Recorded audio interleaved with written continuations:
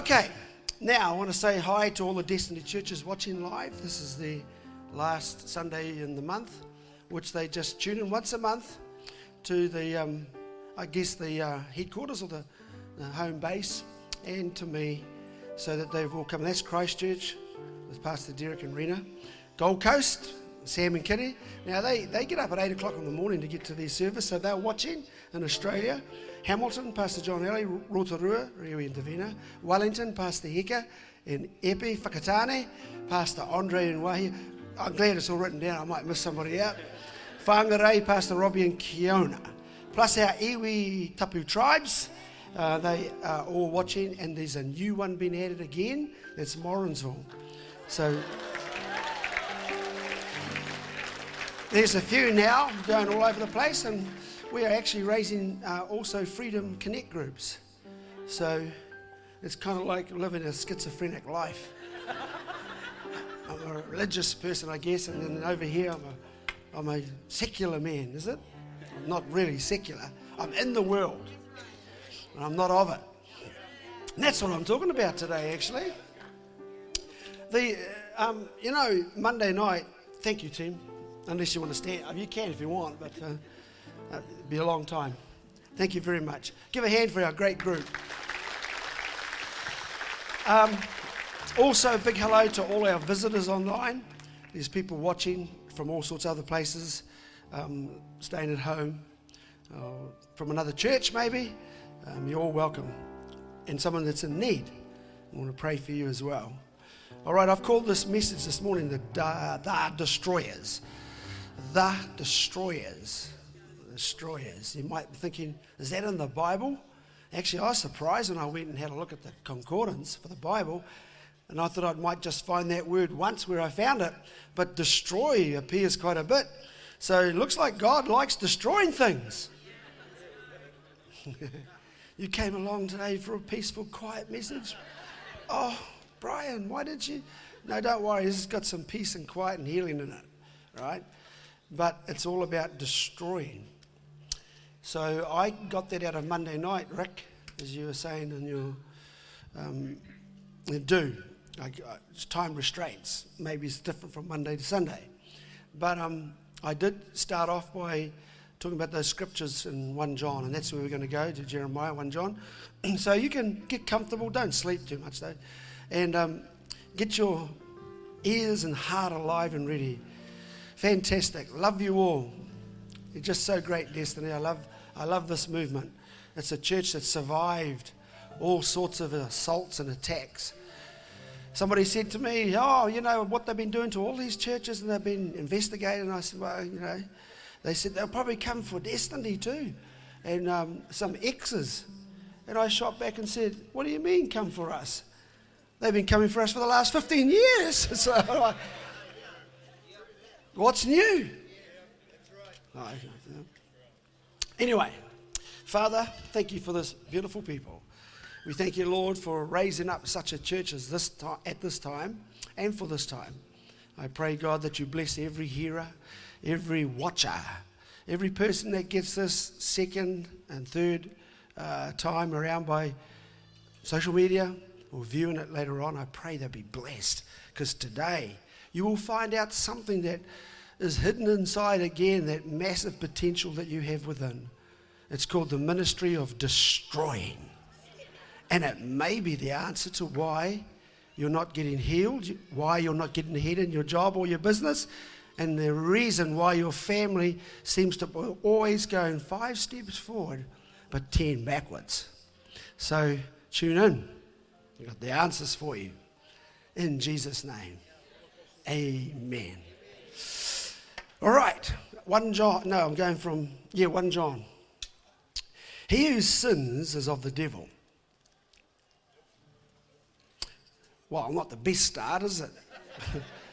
Is that the right scripture? Must be, yeah. He who sins is of the devil. This is in 1 John chapter 3. For the devil, 3 verse 8, for the devil has sinned from the beginning. For this purpose was God, the Son of God, was manifested. Wow. Okay. So we'll get the rest of it and why he was manifested. That's pretty big. I thought it was big when I was in Monday night, but I had enough. We had enough about what I was talking about, and this was next. So this is what's coming today. For this purpose, the Son of God, or God, was manifested. Now, when you see the word manifested in Scripture, it basically means taking something that hasn't been seen or can't be seen and is revealed. So what is invisible is now made visible. It's seen, touchable, relatable, feelable, understandable. You understand? So now God is saying, I was a God invisible, but now in your day I should be visible. Oh, this is good. We're already preaching here. So if you've been worshipping a God and passing on invisibility, that's old. That belongs to the law or religion, tradition, or just plain misunderstood. Disinformation. Okay. There's a raucous element in this church today. It's down to your right. It's great having raucousness and cheer and happiness. But some people are serious. They're thinking. They're watching. So here you have manifesting. So God is saying he was manifested for a reason. What was unknown is now known. What is invisible. I'm just getting this clear. Some people are actually not only worshipping an invisible God, they're actually passing on to their kids invisibility. And what this verse says to us now, when it's manifested, that means what was formerly invisible is now visible. What you didn't understand, you should know now, right? So you're saying he was manifested, he came into manifestation. That's why this relates to us. That's that word there, manifested. Romans chapter 8, verse 18 and 19. Now, what you're going through, your trouble, your suffering, doesn't compare with what actually you got inside of you. That imprisoned splendor called glory. There's something in you. Everybody's got it if you've allowed Christ to come in and reactivate and energize your dormant spirit through sin, anesthetized, knocked out on the canvas by sin. But the moment Christ, he touches your life and you let him in, you get up off the mat, you're energized in your spirit, you come alive, right? And so that's what it's saying, that with Christ coming is the mystery. Christ in you, the hope. Help me preach. I'm giving you a chance. Of glory.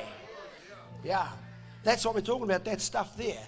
We're talking about something that is concealed behind your flesh, now must be revealed through your flesh. Oh, that's great. So it's going to say now that he might destroy the works of the devil. So it is actually, in another way, coming back to you, it says that if you don't understand what I'm going to share with you briefly next, you cannot destroy the works of the devil. Now let me explain here quickly before we go on. It does not ask us to destroy Satan or devils, because that's not your job to destroy the devil or Satan. Jesus Christ himself will do that. And that's in his time, in the end times, he's going to destroy Satan and devil. You can't destroy demons. So when we say slaying demons, that's a good saying. We've got it in the song here. I'm going to be a devil slayer. You won't even hear that language in straight Christians, right? They don't even know what demons are, some of them. Right, I'm just being honest. So when you say slaying demons, it's great saying that. It gives a boost to the rooster. But that rooster often falls over, because big talk, not connected to, big action and big faith and big walking, then they're soon on the ground asking for counseling. So when you say, I'm a devil slayer, make sure you are. And I'm going to tell you something else to help you along out. So you shouldn't be saying that too often. You're just not qualified there. You're not in that space to be saying, I'm slaying demons. Is that right? Maybe the church has been misguided in saying that we have power over the enemy, but you can't kill them. You can't kill demons. You don't have that authority to do that. In other words, they won't go away. But what he does say is you can destroy what can be seen, his works. We can destroy the deeds of the devil. Do you understand now what I'm saying about God being spirit, but then he must be manifested, meaning what was not known should be known, what was invisible must be made visible. Otherwise, it is not integral, it is not valid, it's actually disqualified, and it can be said false. There's a lot of Christianity that's lived by promoting an invisible God. That is also it's rude, very discourteous to God himself, who died, became a human, went through the whole process of death, was raised from the dead, and then to the highest place in the ascension, he was glorified and exalted. It is an offense to God that you would be living a invisible Christianity. And what I mean by that is it's not just totally works. We'll get to that in a moment. It's about making God visible and understandable, touchable, feelable, hearable, and knowable. If I'm not walking and talking like him, going about being and doing, that was the problem with the carpenter, the carpenter's son, Jesus Christ. Joseph was his human dad. So when Jesus was going around doing all he was doing, you have to understand that it was his human life that they actually met and touched. But the whole process of God was through Jesus, the body was getting God to be manifested in the material world. Now, I've been here before, but of course I'm repeating that, because you won't get it the first 50 times. And this is not an assault on your intelligence. No. Look, there's churches and institutions, theological institutions, and theologians and pastors and teachers who still haven't got this basic revelation. And not only if they have got it, it is not passed on very well. There is not many churches with the strength of this revelation. And that's why we will survive pandemics, plagues, storms, earthquakes. You'll survive the attacks of governments and the enemy if you have this revelation. Just going to church and worshiping and singing songs, but being culturalized by the secular world, that church will go down quicker than anything. That's why churches were tested during the pandemic. God allowed the pandemic to come for a lot of reasons, but one of the bigger reasons for his desire was to test the global church all around the world that lost its way, weakened its message, and had not taught people properly. I mean, who would, as a true minister or leader of the people of God, would actually take a mandate to divide their church and segregate them, whom they have been worshipping, giving to, attending your church leader, and then you divide them and say, you can't come in here because it's based on a vaccine over God, a vaccine over intimacy and friendship. You've been with me for five days. I wouldn't treat you like that. But you've been with a leader in a church movement for over 5 years. I'm talking about some 15 and 20. And you would stand at the door with people telling them that, and they're in the choir, or they're a part of the youth ministry, or they're a part of the church's vital services, and now they're told after serving there for many years, you can no longer come to the main service at 10 o'clock because you don't have a vaccine pass. So you can go to the inferior second-class church service, which is held in the afternoon at 3. The only thing worse than that minister, who should have been sacked and that church closed, was that poor person who was a member of that church who would have accepted it and did it. Now that ain't mercy and love. Because you're part of a system and institution that's been devilized. You know what I'm saying? And that's why I'm talking about this here today. You have to destroy. For you to win back health is not to go in there in the 3 o'clock service, which is inferior, and then classifying you as somebody who is lower, messing with your self-image, messing with your self-belief, putting stress on you, and making you go out angry while they're happy about evil. And why should you be the righteous one, go out mixed up and angry? Do you get me? You don't. That's why I'd stand there if I was president and say, oh no, I might be segregating you guys away from me. And that'd be a big loss. I'm a big win for you guys. So if you've mandated me out to a lesser service at 3 in the afternoon or whatever, and 10 o'clock your vaccinated service is the main one, tells me it is 10 o'clock. You should have put the vaccinated ones at 3. And kept us unvaccinated at the main service. But see what that is? That's making you lesser. You're a lesser. Okay, it's hard to believe. I had to involve this, I have to say it. Right? Now, what's worse is that when it's all changed, that these people come back again, and the church says, no, we're all back together again.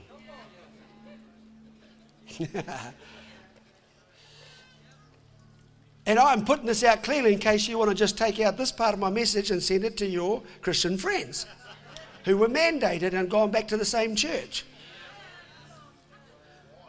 You made a foolish mistake in reinforcing something that God is not in. Could you ever imagine on your worst day that Jesus would divide, would separate people who I'm talking about sinners. That's why he spent more time with drunkards and evil tax collectors and whores and guys who are horrible and violent and out of the way. He spent more time with them than he did the religious people. In fact, he said to the religious people, you are serpent snakes. And he even said in Matthew, and your daddy was a snake. You did. I'm only giving you scripture today. Don't get angry at me. It's just worthless air. Because it ain't me, it's it. I'm going to go and have a great lunch soon and do a whole lot of other good things. Go on and get angry. I'm stress-free. I'm living in not stress, but rest. You know, you understand what I'm saying? So, this here, he's saying, and God is bringing this back very clearly, that probably many of us, unintentionally, are probably doing more building of the devil's work than actually God's work. And so when he is saying that you are to destroy the works, what are the works? So the devil won't be seen. Like sometimes it takes time for people to work out your fruit or your works, what you're doing, the doing. And the doing is affected by the being. And who I am. And what I am affects what I do. So if I am building God's business, then it's obvious to people. If you have to try and figure out, is Brian a believer? Is he a Christian? That's why you should be hated. Because I'm a role model for how to get hated. But nobody would figure that that's the way to actually have more credits with God. The things that man are highly esteemed amongst men are an abomination to God. I quoted you a scripture that Jesus himself, those things that are highly esteemed by you, people, men, right, are an abomination to God.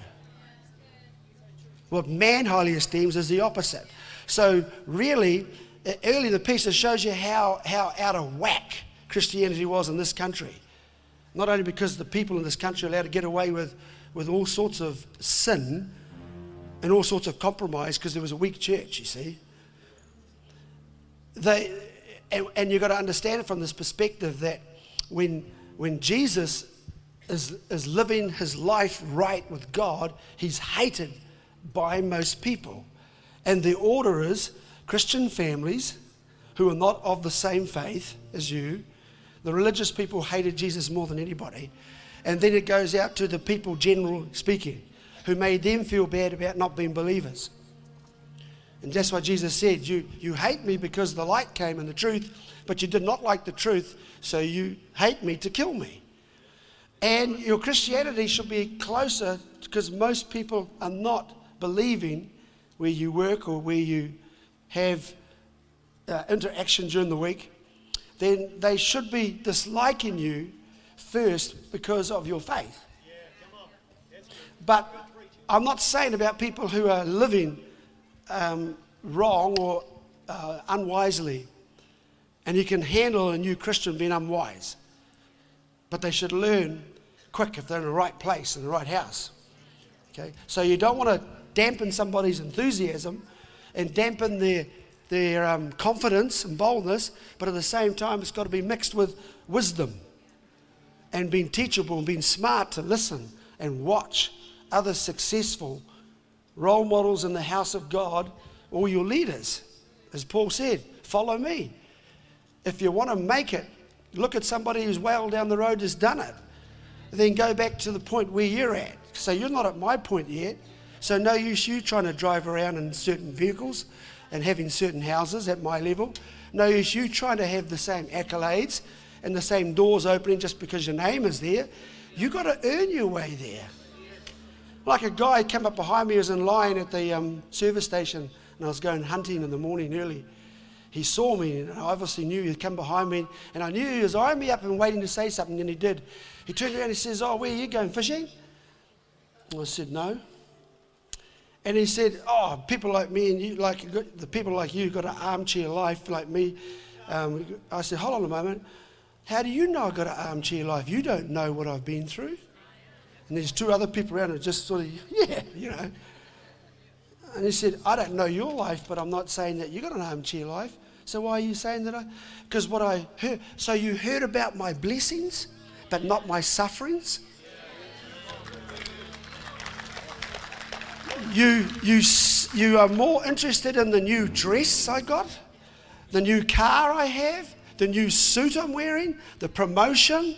Now I've got my own house, and it's a good-looking house. I used to rent. Now you're seeing that. And so you're saying, or you're putting down my success and my blessing, but you don't know between those places of going from an ordinary sort of broken down little mini miner to having my Mercedes-Benz today.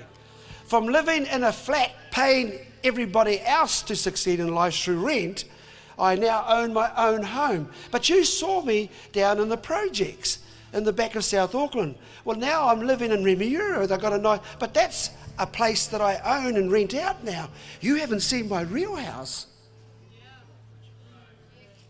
So, you know what? Why do people think that you can't have better or bigger or nicer?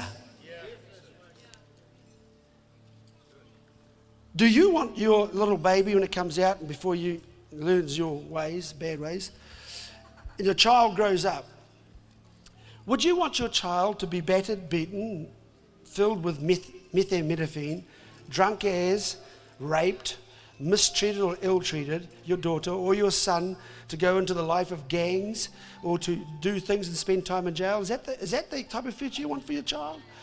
No parent. I don't even believe parents who've got children like that wanted that for their kids. It's funny to me how wrapped up in your own dysfunction that in the time that your kids need you in your formative years, you have not given them what they need to succeed beyond where you were at that time. And sometimes you're still wrapped up in trying to unwrap you, that they also miss out what they should have got at that age that you didn't get. And so by default, you're almost penalizing your children because you're not yet healed, or you didn't have it. You know what, at your age I didn't have that. If I did that, Sam wouldn't be pastoring on the Gold Coast today, having his own home and having children that are far more advanced than we ever were. We never had that. And if I judged or sort of passed on my level of childhood or where he is in life, that, you'd be lucky what you got. It's kind of like really punishing them because you didn't have it. Because you don't have it today, there's still no level of heart to be able to understand, do you want your children to be penalised? That's why we have kids ram raiding shops. This is off my topic totally. Well, it is a part of it actually. Ram raiding shops and all that, so they're 12-year-old criminals. So there's a new breed of criminal. But it really isn't a new breed of criminal. It's matching the degeneration and the breakdown of where it all starts and all ends is at the home. Now, I want to tell you something, because New Zealanders are really bad for this, and I'm pretty much guessing that the world is. They don't like to talk about family. They don't like family as being the foundation of education. They don't like family as being the foundation of health. They don't like foundation as the foundation of politics. But they'll use other words to give a meaning of a distorted family. Inclusive families. But they're distorted families. Family dysfunction, they're trying to heal on one side, but it's not actually, it's hidden on another side. So in other words, if I'm turning up to be your next Prime Minister, it's not your business about my private life. What Clark's doing doesn't matter. What Helen Clark's, marriage of convenience and whoever he was doesn't matter. They did all those things because there was a little bit of morality in some people, but it's dead now. And nobody cares about anybody's private world except for a preacher. You're all worried about what I'm doing. You're worried about if I take somebody's money off a shelf for $5, it'll be in the paper tomorrow.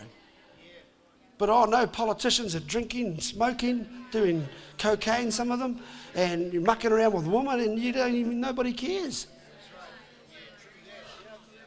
But if I'm caught coming out of a wrong shop, it'll be in headlines. And they say, well, you're so-called doing righteousness. No, I'm trying to live good. I'm not perfect. That's why I've said nothing about any individuals in church judgment. It's not for me to do. It's not right. I should judge any other pastor. I'll talk about those ways and culture in the church and what I just did. But I won't say names unless it's really necessary. Like he's coming to shoot me or something. I'll say his name so I can identify him. You understand what I'm saying? So, maybe you need to understand this, and this could be a bit of light of revelation. We're having continued problems even though we're praying, and you're binding up the devil and you're coming against Satan and you're rebuking him, but we're not actually destroying his works. Because the damage is not coming directly from somebody who you know is behind it. It's coming through wherever he's manifesting that in the world. And that's why I talked about the invisible God should be visible, because you have another invisible God, the God of this world is lesser, of course, who's also working in the same realm. He's not visible, but he's got to be made visible by certain things that he would do to eliminate Christians. For instance, global, the word global. You know what globalism is? Globalism, in the hands of people that have got it with the wrong spirit. So they've got an antichrist spirit working globalists. Right? Globalism is Baalism. Baal is one of the chief false gods in scriptures that constantly the people of God were warring with. Baal was a very powerful, demonic, God represented in works. So Baalism, B-A-A-L, Baal, is behind globalism. Global, B-A, G, glow, Baal. May Baal glow at this time. So Baalism is opposed to the manifestation of the great I am.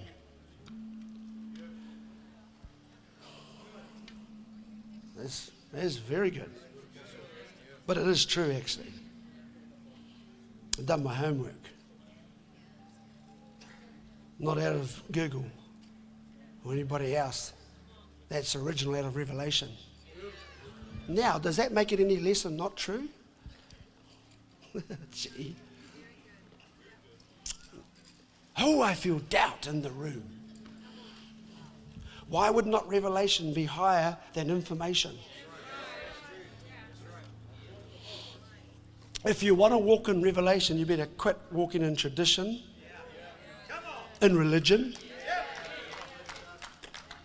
restrictions, rules, and regulations that you've got from your ancestors or from some funny person you've just met in recent times. Gosh, I can't understand some people. All right, get back to the subject, Mr. Tamaki. Give that man a clap. No, it's all right. I'll just go to my next scripture, please. I think it's in Jeremiah chapter 1. We're talking about, I'll in a minute just give you something really good. No, the next scripture after that was it 1 John? Was Jeremiah? Yes, the Jeremiah I do. Thank you. Jeremiah. Before I formed you in the womb, I knew you. Before. Man, you got a lot to be proud about.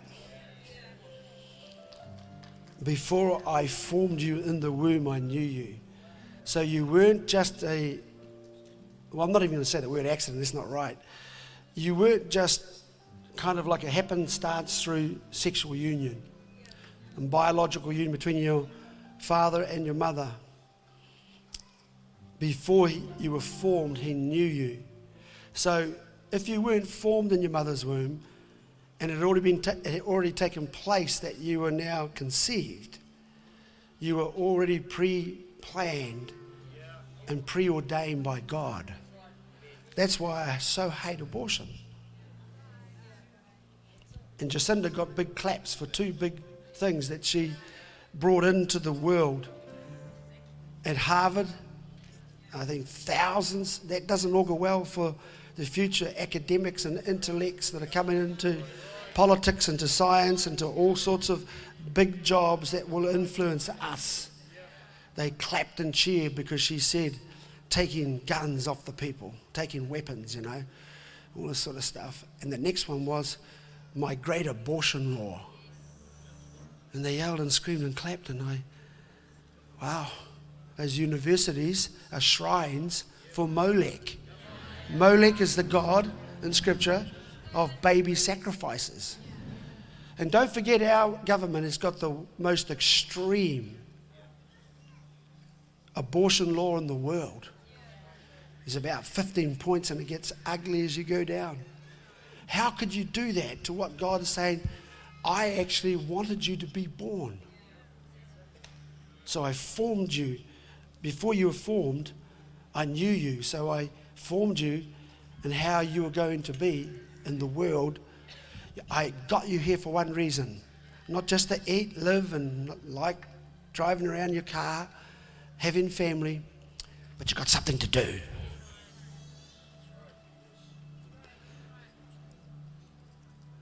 You got something to do. The only reason God is considering protecting you over time is because you're valid to be used for this work. If you stop that and replace the mission with something else, you do stand to have an earlier death. It's my duty to inform you. Caleb came to Joshua and said to his contemporary at the time, he said, listen, he said, I'm now 80 years old, and listen to this, I'm still as good as I was back then when I was 40. I love this for everybody who thinks age is a factor. It's all over. You're only as old as you think. You're not as old as your skin. You're as old as you think. I don't care. I'll keep acting my age, which is in my head. Caleb said, I'm as good. I'm still as young as, and I'm still got the energies I had when I was 40, and now I'm 80. He says, I've been kept alive. God has kept me alive. God has kept me alive. God has kept me alive. God has kept me alive. He is keeping you alive. Because I have not finished yet claiming what all my children, my grandchildren, and my great-grandchildren have as a heritage and a legacy. I have not got that for them yet. See, that's what I was saying before, parents. You might not have had the same roll through from your parents. In fact, we got ugly from them maybe. We didn't get the inheritance. We're talking about inheritance. How many of us have got a whole big bank account swelling with money waiting for us from daddy and mummy? How many of us got houses and boats and cars and jobs and businesses and, all sorts of other things? I mean, that's people say, oh, that's not, yeah, you need that to live. Things like love, faith, and hope, that's what we give. That's the greatest treasure to pass on. To pass on your spirit in Christ.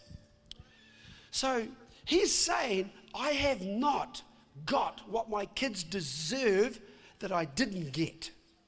And I'm going to fight well and truly into my 80s and my 90s, he did. Because God will keep you young for the purpose. And so he said, he even demands to Joshua, he's now leading him, and they were contemporaries, and Caleb was a faithful man. He was faithful to his equal brother to lead him. That's humility. I don't find a lot of people can do that. Struggling now to get people to take a higher road for a higher purpose, Why don't we all just gather around this person and let them lead? And they all say, no, I want to be the leader of my thing. No, I want to be the leader of my thing. No, I want to be the leader of my thing. So you've got 10 leaders together, and there's no Indians. There's no servants. And so here's a Brian Tamaki quote, flogged off a major, well-known quote. Divided, we cannot succeed. Together, divided, in unity. In unity. Let's go back. Can you please squash that? I've just lost myself for a moment. Divided we stand. United we stand, divided we fall. Get it right. I've been thinking too much about this thing. Yeah, I know, thank you. So, united we stand, divided we fall. I put united we succeed, divided we fail. It's the same thing. But what we're saying is that there has to be some yielding. And the greatness really, while Joshua was the leader, the one who yielded had huge benefits that I can see through and read that Joshua didn't get as much as Caleb. Yeah. So Caleb said, I got my mountain and I got the country over here, and it was all filled with gold and iron ore and all this stuff, that the blessing that the earth holds. He said, now give me my blessing, that mountain. I'm ready to destroy the enemy and move in. And they'd been destroying the enemy all their lives. So really, destroying the works of the enemy precedes those big blessings that seem to elude many Christians. Jeremiah, before you were born, I sanctified you. I ordained you a prophet to the nations. Just move on a bit. Then I said, Lord God, behold, I cannot see. I've always cannot speak, for I'm a youth. I've always been intrigued by this. Then I said, this is good, eh? Lord God. Why didn't he say, Lord God? He said, It's kind of like an expression of deep, I'm telling you, it's a frustration, but, it's protected me. I'm glad, but I'm sad. Lord God, behold, I cannot speak. I mean, you can hear him, for I'm a youth. So he's saying, I can't speak. I probably want to, but then it's protecting me from actually doing the call. doing more than is required of me. I can understand why, if I look out here today, how many people are doing just enough. And when you find yourself getting a little bit of stress pain, hurt pain, overwork pain, and then we usually build a fence. And we build a wall, because that's as far as I can go. And we can even justify the walls and the fences. I've got family. I'm working during the day. And I understand that. But did you know you don't know how flexible and how stretchable and how far you can go like an elastic band? That you can be stretched from here to the doorway and not snap. But you're just getting stretched to here and you're going, oh, you don't understand, I've got 3 kids and I can't go to church.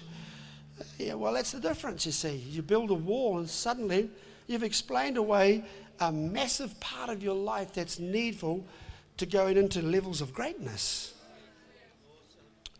Often the difference I saw between Hannah and I and the other young couples is we turned up to the night meeting with our kids and they didn't. And I was getting up earlier than them and I was getting home later than them. And they only did one church thing because their businesses and their jobs and whatever they're doing were more important. So they said, well, I can't, I'm tied up, I'm full. Me, everything that was going, I was putting my hand up for. And yet I was working the longest hours and I was juggling 50 plates in the air at any one time. These guys just did one. Now I'm going to say, I don't know your view, your perspective of that. It's cool, but God has one perspective. I'll serve you, Lord. As soon as I got and buried my father, he died. He says, what have I got to do with that? Let the dead bury the dead. It sounds pretty cold and callous. But you only worked that out because you want to make it cold and callous to excuse you. Am I right? I got some land I just brought and I got to go and plough it. And, he said, well, what have I got to do with the land and ploughing? Go and do it, but I'll see you later. How long am I going to get married even? Didn't he say that? I got a wife waiting for me. He said, what have I got to do with your marriage? This sounds pretty brutal. But if Jesus was lenient and just went along with what you wanted and all of them wanted to do, and we're delaying God, work your marriage around Jesus. Plough your land on another day when the outreach is not on. Work the tangi and funeral around it. You can't do that. Yeah, I will. I told my dad and mum if it falls on an important day, I'll swing things around or I'll make it happen. I don't care what you think of me.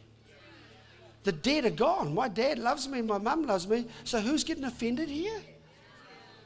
My parents are not offended, they love me, they're gone anyway, they're not here. And even if they were here, I'd say, I've told them. So who's getting offended? You? I don't know you. And if I do know you, why are you getting offended about somebody's dead and gone and that I've decided not to be there for half the time I've gone? I should not turn up just to shock the world. You watch everybody go crazy, that's not good. No, that's not nice. Why? It was my parents. I had a great loving relationship with them and still have. So why are you all upset? So I go and attend the funeral. He didn't even take the funeral. He didn't turn up. I'm not, look at you always saying like, oh my God, where's this going?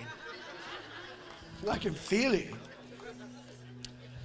But I'm giving you you tussle in your thoughts about this because that's the difference between me and you. Why I'm where I am. I'm not saying I'm in a better place than you. I'm just saying I'm probably in a closer place with God than you. And you may be trying to do things perfect and right. I probably haven't, but I'm still in a better place. Because it's not really what you're doing that pleases God. It's that faith. That faith that goes further than anybody else, is deeper than anybody else, and wider than anybody else. That faith gets the rewards and the response. So he's saying that's why that's come out of That's what the R is. It's the R of frustration. It's an hour of, I can't speak. So he's giving excuse and why he should be put in positions and places that's embarrassing. You're going to force my lifestyle to change? Oh, come on, somebody. I must be talking to somebody today. You're going to make me change my whole world because you want me to speak for you to public, but I can't speak.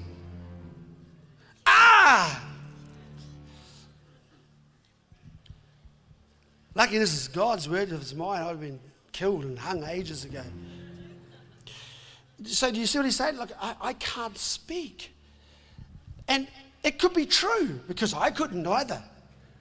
People wouldn't believe this. I was not a speaker. I still have trouble. Look at what I did before. I couldn't say a major quote that I know off by heart for years, and I stumbled over it. But I don't care, because I know I'm ordained by God and I'm doing the right thing by speaking. So to me, I'm the greatest speaker in the world in my own head. That's important, it's in my own head. Now, if that's not so, that's everybody else's opinion. You've got somebody else who's a better speaker. That's true for you. But for me, in my world, I'm the greatest speaker I've ever heard. Hallelujah. I love this. I'm really patting myself on the back today. I'm encouraging myself. I'm doing it for me. I'm cheering me. That's my business. I'm only let it out of my head, but you didn't know I'm doing that. And then you say, you do well, and you're doing good. I'm doing good because of what I just said to you that you wouldn't have known unless I told you. Don't worry, there's plenty of bubble poppers and things around the corner that'll level you and humiliate you, but you can't fear it. Who dares wins. Watch out for people who try and keep you down. I used to practice little things like that when I was early in life. Things like when they'd ask you, and I told you the other day, how are you doing? I would never let myself go below okay. Okay is like a really bad day, because nothing great happens on the okay level. How are you? Good. Oh, okay, that's just a little above okay, which is the level of nothing great is going to happen. So if you just say good thanks, means that you too are not expecting much to happen. You haven't even primed yourself for something to happen. What's above good? You could say, fantastic. That's getting somewhere now. How are you? Fantastic. Because wow, why? Because someone might stop to ask now, when you say, how are you? Nobody really wants to stop and be concerned about if you said, well, I'm not too good today, thanks. Oh, okay, they'll hide, so I'm not going to get involved in your messy business. I always say great is the lowest. Okay, I don't get there. I never say okay, really. I move from that. When somebody says, how are you? It's usually great. Well, how are you going, Brian? Oh, beautiful.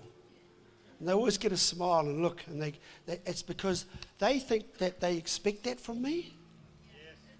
Why me and not you? Because in that mode, I believe it, but I'm believing that at that level, I'm expecting greater to happen. People used to go away and they say, oh, great, having lunch together. Take care. And I used to say, take a risk. People who take care never get anywhere. They don't. And it sounds mellow. You just go through it because nobody's alert. I'm always alert to things that could possibly make me less than what I could be. And I'm always wanting to stretch the elastic band right to the door. And you don't go when somebody says, take care. And you go, okay, we will. So now you're in the car, you're frightened, and the kids are in cotton wool, and you're in cotton wool. No, don't do that. Don't say that. Don't pay that. Don't go there. There's no risk. Because you're being conditioning yourself, take care, take care. But you'll never get anywhere taking care. Faith is more closely related to risk than it is to care. Love might be more related to care, but faith says I'm more related to risk. Of course you have care because I have love. But I also have faith, so I take risk. Right.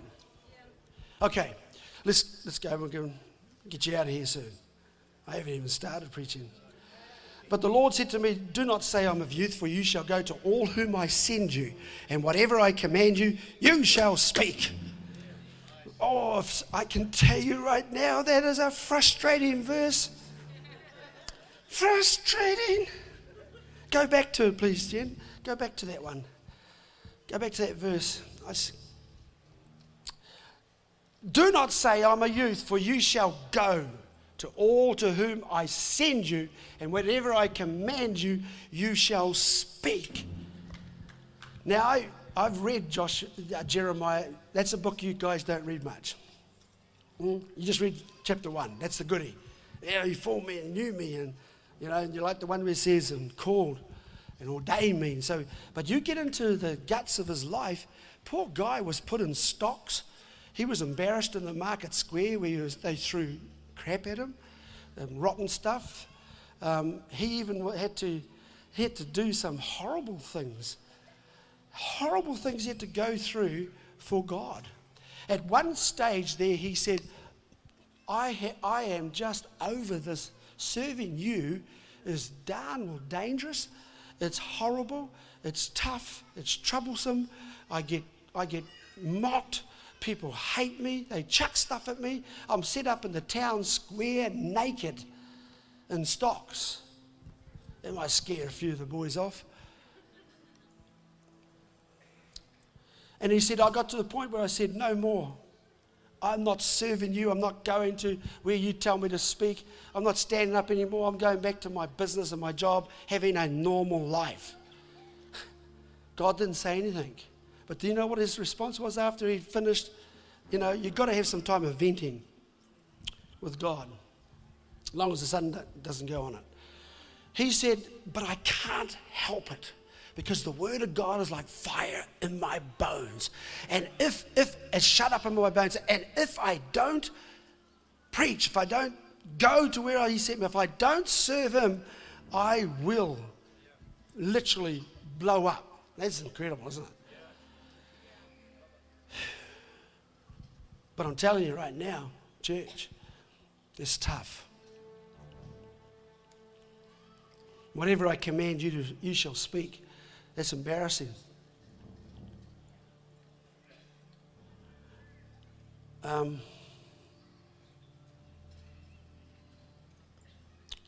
What's the time?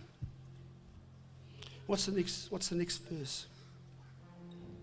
What's the next verse? Put the next verse up. Verse 8.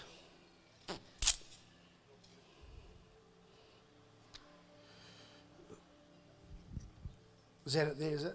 Verse 9. The next verse, go to 10, say. I can't see it, I just remember. What's verse 10? That's the one. See, I've this day set you over the nations. Oh, you want big from God? It's big rewards, believe me. Should be, well, it will be. I have this day set you over the nations and over the kingdoms, to root out, to pull down, to destroy, to throw down. And then you got the last two, is kind of like, build and plant. Okay. How much of the church is raised on the build and plant, but we never get the others? You might be saying, but that's the Old Testament. Don't you make me go what Jesus said, right? So, to root out, to pull down, to destroy, and to throw down. He's talking about the fact is that if you want to build and plant properly, you've got to pull down, you've got to root up, you've got to destroy. And that's why the Apostle John says you've got to destroy the works of the enemy. When you're destroying the works of the enemy, you can't change anything unless you're in it. Let's come down here. Give me another 5. You cannot change anything unless you're in it. And one of the things that Jesus said very clearly was, you are to be effectors. You are the salt of the earth and you're the light of the world. Right? Now, to do that, you have to understand that there has to be a humanizing of the divine. Otherwise, it just doesn't fit. And this is where we've had the separation of church and state, secular and sacred. This is where the church has been lulled into a demonic doctrine that we shouldn't be involved, say, in politics. It's the biggest lie that you'll ever hear. One of the major confrontations and conversations that was in the Bible is in John chapter 8, when Jesus was faced by Pontius Pilate himself. Now, Jesus' escalation or his progression to finally getting killed started with the religious people. So it was other religious people who felt that his doctrine was demonic. So they set about trying to undermine him, whispering, criticizing his church. It happens today, right? So they did that. That's what they did. The second thing it escalated to, from the jealousy of religious people, it went to the people, just general haters, because you've graduated and you survived the beating from your brothers. This is good. You want to listen to this. So you survive what your family tried to do to stop you from progressing any further in your high call. So now hate has come out of the general population because now you've been talked about enough to be known. When you get to the point you don't have to tell people you're a Christian because they know you are. You don't look at me and say, oh, they just all know you. Nobody knew me when I started. It was actually quite good, you know. I was taking tithes, offering, and all sorts. Nobody cared. And I had 8 people. I could have been taking them off, trying to fulfill their false prophecy, taking money off people then.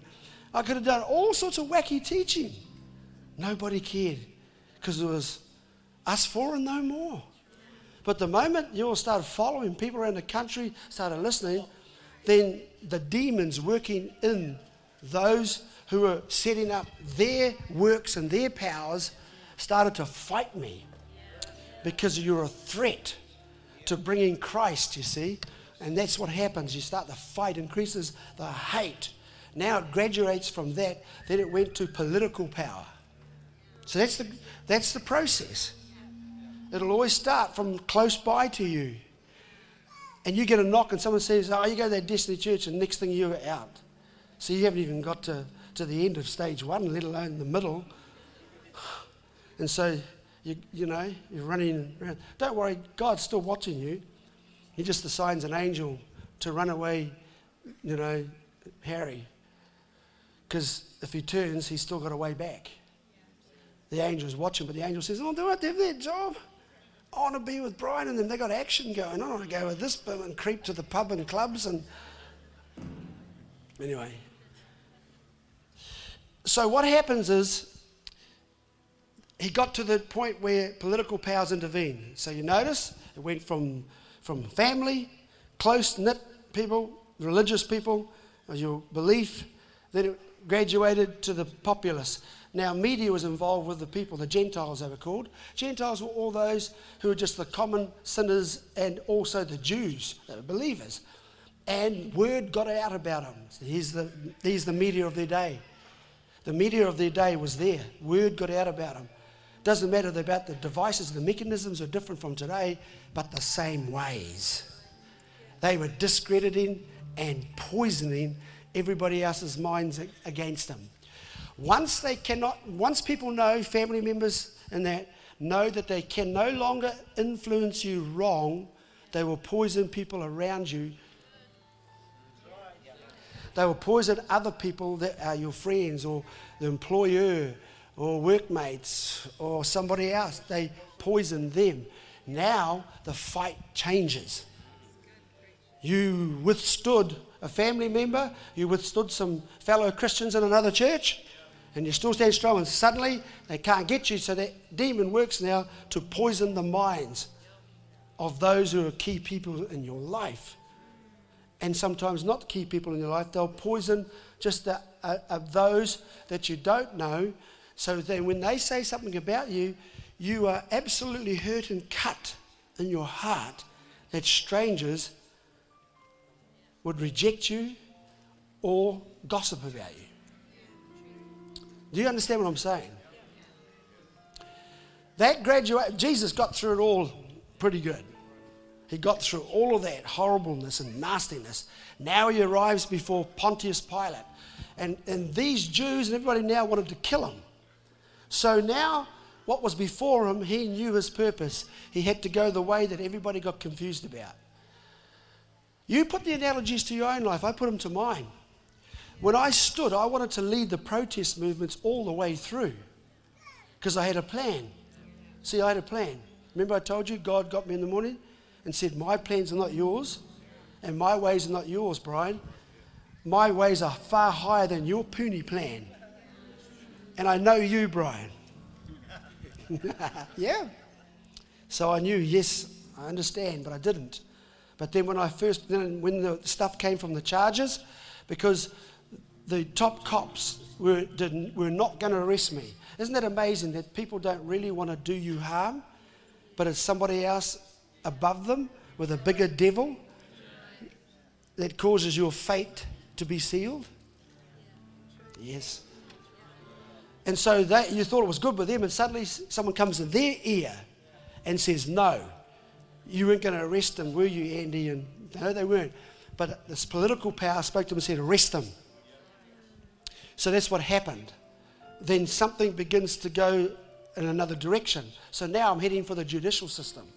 Whereas I wanted to head in front every protest to lead it to a massive, not the one that was there, it would have been bigger and better. So I thought. But God said, no, you're going this way. Because there are plans. This way here, you will still have the same perceptions about you. Because your success is not what they're looking for. They're looking for how far you would go for them. Would you be charged unjustly? Look, the victim. So it's all about perception. So Brian Tamakin is known as a person who's basically is really he's a narcissist, proud, thinks he's untouchable, invincible, says all these things and is leading people down the garden path for that as well, making them all feel as somebody. That's what they thought of me. So God takes me the judicial way. So it's humbling. The humiliation of appearing before court and I'm told to shut up and I can't say a thing. I end up in prison. I believe you me. I might have said, let's get arrested. That's just inflated wind talk. That's just gusto to get some of you interested. There's more to me than meets the eye. What you think I'm doing, I'm not. Good and bad. So, let's get arrested. But when I went home, I said, I don't want to go to jail. I don't want to be in prison. I do not want to be in prison. I may have to go to prison, everybody. And I would do that for you. You go home and say, I don't want to go to prison. Not my will, but thy will be done, Lord. Jesus said, I don't want to die on the cross. Is it possible for another way? God just turned his back. My plan's higher than yours, my son. So he said, oh, not my will. Oh, gee. But your will be done. See how painful it can be in serving God? Don't think you're going to get the miserable, low-level blessings of having food, cost of living. Food everywhere. House. Clothing. Shelter, all that. What's going to happen tomorrow? Jesus says, don't worry about tomorrow. He said, don't worry about a house. Don't worry about clothing. Look at the birds, he says, they eat. And they're plump and fat. In fact, they've got problems with sparrows being too big. They can't get off the ground. They're flapping their wings. Oh, my God.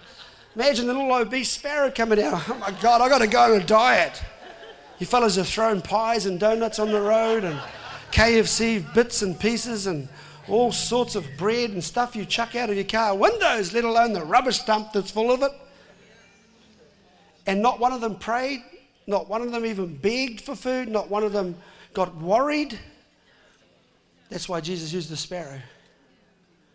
Because you're so stressed about not getting a house. So you start devising the plans. And therein is the mistake. How I'm going to financially do this. Don't you worry, honey. I've got all our stuff set. We'll get the big house and the big car. And the big job and the beach and the travel around the world. That's backside around face. I didn't look to go for a world trip first. I was in a dingy little wee hall with 5 or 6 or maybe 10 at the start, whānau, who didn't care about the big mission and call, slugging it out, paying what miserly money I had left over from paying the rent in our little cottage or house we had, Hannah and I, and trying to convince them I'm here to take the world, and they didn't even care. And so they shouldn't, because they're more concerned about where am I going to get my next ride from. And I haven't got a house to live in. That's where you started. I would never have thought, slugging it out with people that I thought were never going to help me do this call you got me to do, God. Your call is actually quite bad. Bad for my image. Bad for my life. And it's bad for my pride. Was. You don't go to your rugby team and say, I'm a Christian. They'll walk away. You don't go to the hoo-hoos where I was working and say, hi, brothers, I'm praying for you. They said to me, what are you up to, Brian? We know you're up to something. What are you arranging outside of what we know?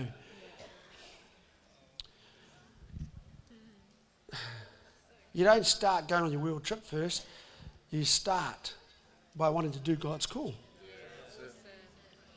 And that's why I said, seek ye first. You can finish it off for me. The kingdom of God and all these things will be added unto you.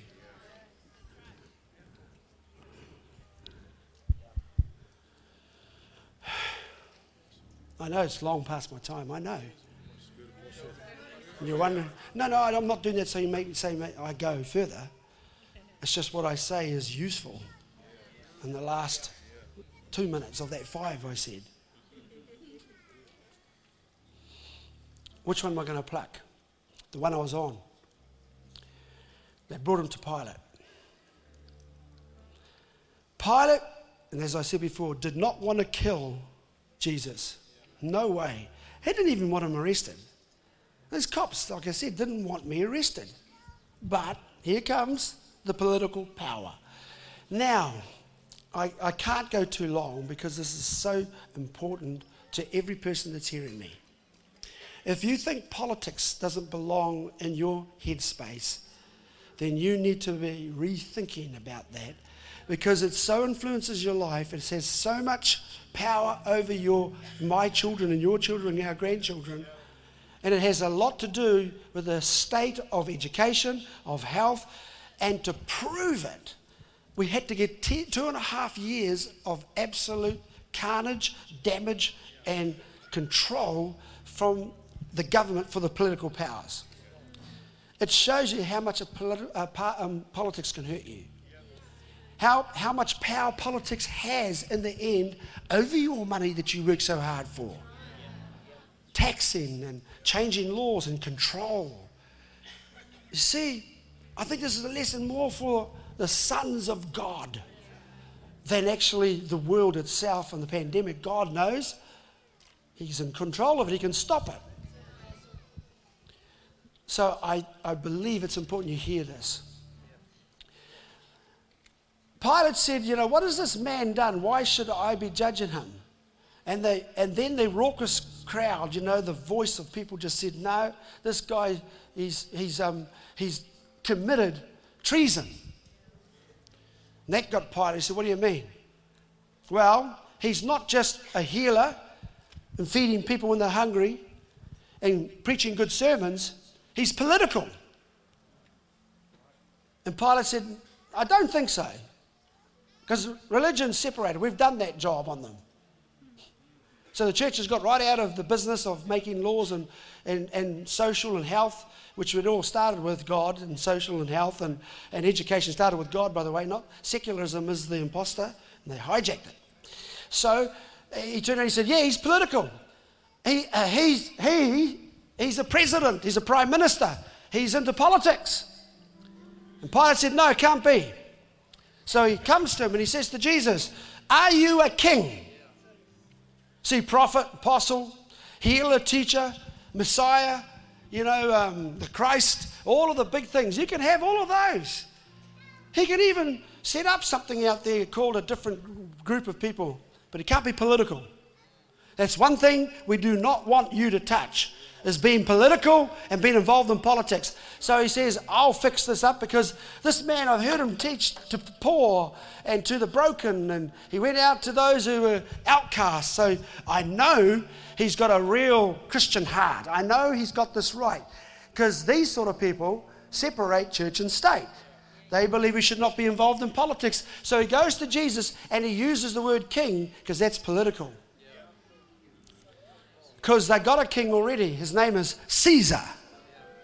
So the religious people and the Jews knew this, and they said, he is coming against, totally in competition and opposition to Caesar, for we only have one prime minister, one president, one government. Now Jesus already knows from Isaiah that the government eventually shall be upon his shoulders.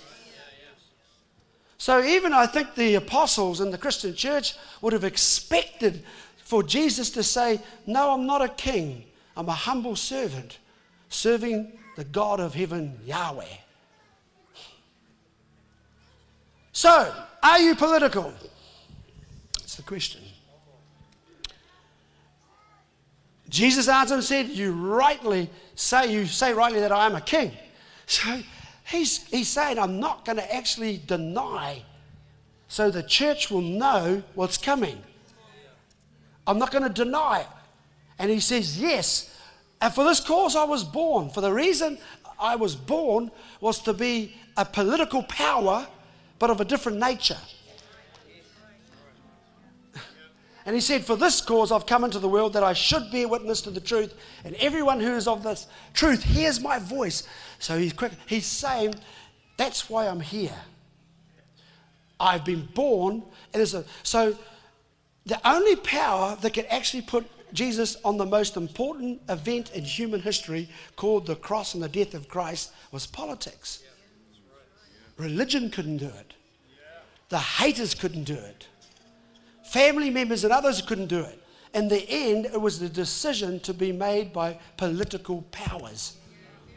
See the power they have, but also the power they don't have? Because Jesus knew, you're going to give the decision to kill me only because my Father has brought the influence upon the highest level of power in man's world.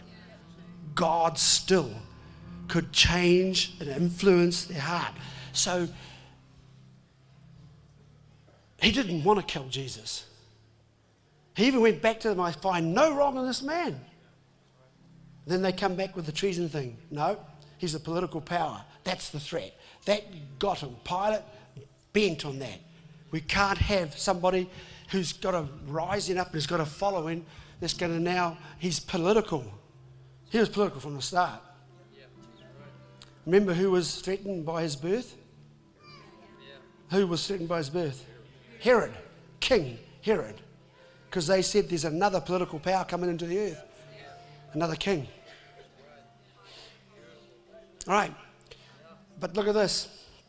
He comes and he says, well, okay, I'm going to go whatever. You want him killed? He's got the reason now, that's treason.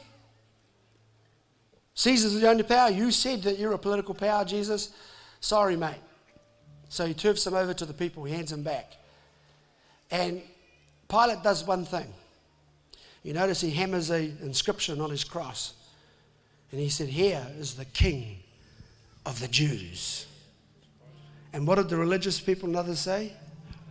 No. Take that off.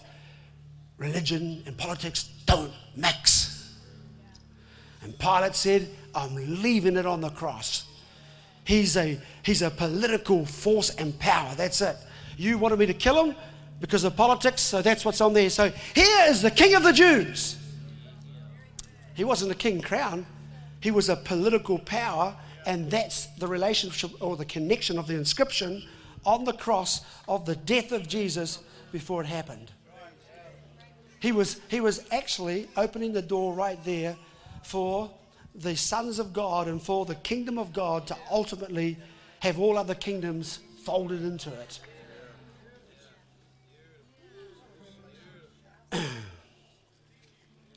Have you heard my interference recently in the Tauranga by-election? Have you? Has any of my church ever wondered, what is he doing?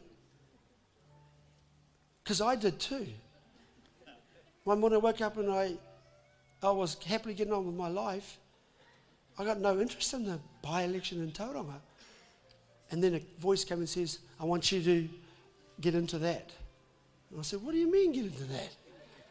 We got no candidates, and they got 12 candidates, and I'm not interested. No other voice, no trying to convince me. I knew it was him, and I knew what to do. This is an opportunity to get New Zealand back. This is an opportunity to see democracy restored back to the people. I've been working away behind the scenes in my dual role. See, people know me as apostle, as preacher, as church leader, as Destiny Church. But I'm also a person. And my name is Brian. And I'm a father and a husband, and I'm a grandfather and great-grandfather. I'm a hunter and a fisher. I'm a writer. I write books. I'm also have many things that I can do with all sorts of outlets and things. And there's many multiple things that I can do outside being a preacher, and a church man and a religious person and whatever.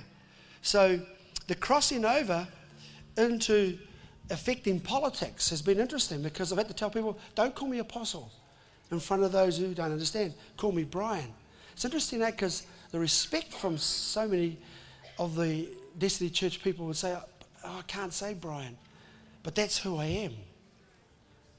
So the title, people outside the church don't understand what apostle is, or bishop. And I don't want to get into that. And they see Destiny Church as one thing, but Brian and Hannah, two people who care for other people, they see that. So now, at a point in time, because God took me that way through the judicial system, they cannot equate how we've heard from the media what he does and what we've experienced from them both out here. If you want to change the world, you've got to be in the thing you're going to change.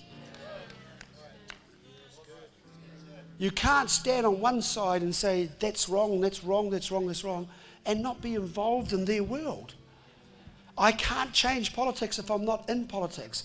I cannot change the sporting arena unless I'm in the sporting arena. I cannot change business unless I'm in the business. We cannot change whoever's in the, whatever it is. That's where you need to go. He said more and anointed more, I'm sending you rather than come. Come to church? He said, I'm sending you. Now go ye therefore into all the world. This is a part of getting our country back, but that's what the call is on my life. And I'm like Jeremiah. I had to see 4 different political parties yesterday, Friday. Sitting through that, that's a challenge for me, because you try and plan it. What am I going to say? What am I going to do? And how come they all came? Who am I? What political parties cross-talk and try and get what I call united we stand, divided we fall. I'm trying to unite for the best of our country, people who have the same common goals. We unite on more than we do as being separated. It's like, and late nights, travelling, figuring it out, doing a message, doing Monday night, which is tomorrow night, then Tuesday, and the next Wednesday, we have a big meeting over there in Tauranga for the people of Tauranga. We're giving back to the people of Tauranga what this political power took away from us in 2.5 years. Our freedoms, our rights, but our democracy. So I'm putting the hands back in the power of the people, empowering them to say, well, what do you want? And who do you want? Why should we be told by parties, vote the party, and the person's not going to represent them? So what your apostle's doing and what your friend Brian is doing, and a great mate, is travelling and sleepless. So I ran off the road once, so tired, and having to deal with different people and different groups, and as well as running the church. And I told you about the elastic because that's what I'm going through. And you think it's going to snap. And I ought to just kind of get back and what most of you are saying, just preach the gospel, Bishop, you know. And over here, Brian, we need you. Thank you for coming in our lives. I felt better. You saved my life. The Freedom and Rights Coalition saved my life. And what do you mean, so? Have you received Jesus? No, I haven't received Jesus. It saved my life. All over the country, I'm meeting people who are not you. I'm meeting down in South Island. I've got meetings down there when I go soon. Christchurch, Invercargill, Wanaka, Oamaru, and Pastor Derek's doing a fantastic job there. He's hearing this now, unless they're all gone home. So sometimes you have to just go a bit long to get it out. But the support all over the country is getting connect groups. These are people who are not Destiny. And they probably don't want to be Destiny at the moment. They don't have to be Destiny. They do have to get saved though. So we go in there, and God that we know here, and we're free about sharing here, has to come through our flesh, our body. And I'll finish now, walk out. Philippians, I'm going the right way. Philippians chapter 1, quickly, Jen. Philippians, I can see where I've got to go. Philippians chapter 1 and verse 19 and 20. And the Apostle Paul, for I know that this will turn out for my deliverance through your prayer and the supply. I love this. The supply of the Spirit of Jesus Christ. Quickly, verse 20. According to my earnest expectation and hope that in nothing I shall be ashamed, but with all boldness, as always, so now also Christ, this is it here, Christ will be magnified, not in my spirit, not in my mind, not in my soul, in my body, whether by life or by death. The difference between whether you are walking on the right side of the translated or the right interpretation of the Christ before the death and resurrection and the Christ after. Because that Christ after, to be validated, and it says that the Antichrist spirit is those spirits that do not think that God has to come through the flesh again in these days. The only true Jesus Christ and the true God that you're in touch with is measured out in 1 John chapter 3, where it says he's the Antichrist spirit, the spirit that just says that Jesus does not come into the flesh or through the flesh. So you haven't humanized the divine God. All right? So how I walk and talk in those meetings, one-on-one with unbelievers, how I carry myself, how I talk, what I do is going to make the difference in changing people's lives. They're getting God authenticated because he's made visible, touchable, feelable, and I'll come back to the beginning of my message. He's understandable and he's knowable because I felt it through that person, you. I don't want your religion. Do not force me to go to your church. Don't tell me to come to Man Up or Legacy yet. Don't force me to try and have a prayer with you yet. I want to see who you are. So Wednesday night, I don't particularly need you to all turn up, please. We don't want to crowd the place out because it's Tauranga. But if you have friends in Tauranga and you come with them, that's valid. If you've got family, cousins, or a friend there, please, Wednesday night, the 1st of June, you'll get the details somewhere if you scratch around, it'll be online. Just get them there because the actual online media is going to be huge. God has a plan, which Brian Tamaki has, And maybe some of it's mine, Lord. Cut it out, please, quickly, if it is. I want yours. But there is something going where it'll be the first acts of democracy. There'll actually be a people's poll. And this is all before the actual election day. And the people are going to be able to choose who they think that should be in there, not who politicians and leaders of big parties say. And definitely not always, we've always been blue, national, or we've always been red. That's got to stop. Now, if that's boring to you all and you think this is not right, go and have a good lunch, but have a good think about it. Okay. I'll magnify. That means make it even more larger. Christ is my hands. Christ is my feet. Christ is my mind. Christ is in my eyes. Christ is in my mouth. Christ is in my words. I'm actually the living. You are the living. That's the manifestation of what God is. So when I get you, what am I getting? An angry God? A meth-smoking God? Cussing God? A ho-ha God? A poor God? A poverty-stricken mindset God? A rude God? Or am I getting a wow God? I like that person, God. Oh, yeah, they prayed and healing for me after we talked.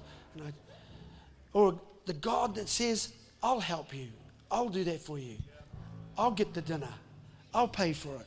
Come with me. I'll help you. I'll do this for you. And thinking like that, that's the God that's expressed for us. Amen. In Jesus' name, get up and get out. Come on. He's gone too. You fellas got to stop keeping me too long. Father, I pray in the name of Jesus. Lord, we ask right now that you flush out any religion. Flush out any complacency. Complacency, no. Casualness, no. I want to be a part of what's happening, Lord. I put my hand up now and say, in Jesus' name, I am ready to activate the next level of stretching. I understand there's going to be some decisions. There's going to be some talking. But it ain't no battle. It is not no competition. You win, Lord. And I want to do it your way, not my way. Father, in Jesus' name, bless every person here, every listener, every watcher. I pray in Jesus' name. And everybody said, amen. If you don't know Jesus, come on up to the front right now and I'm going to pray for you quickly.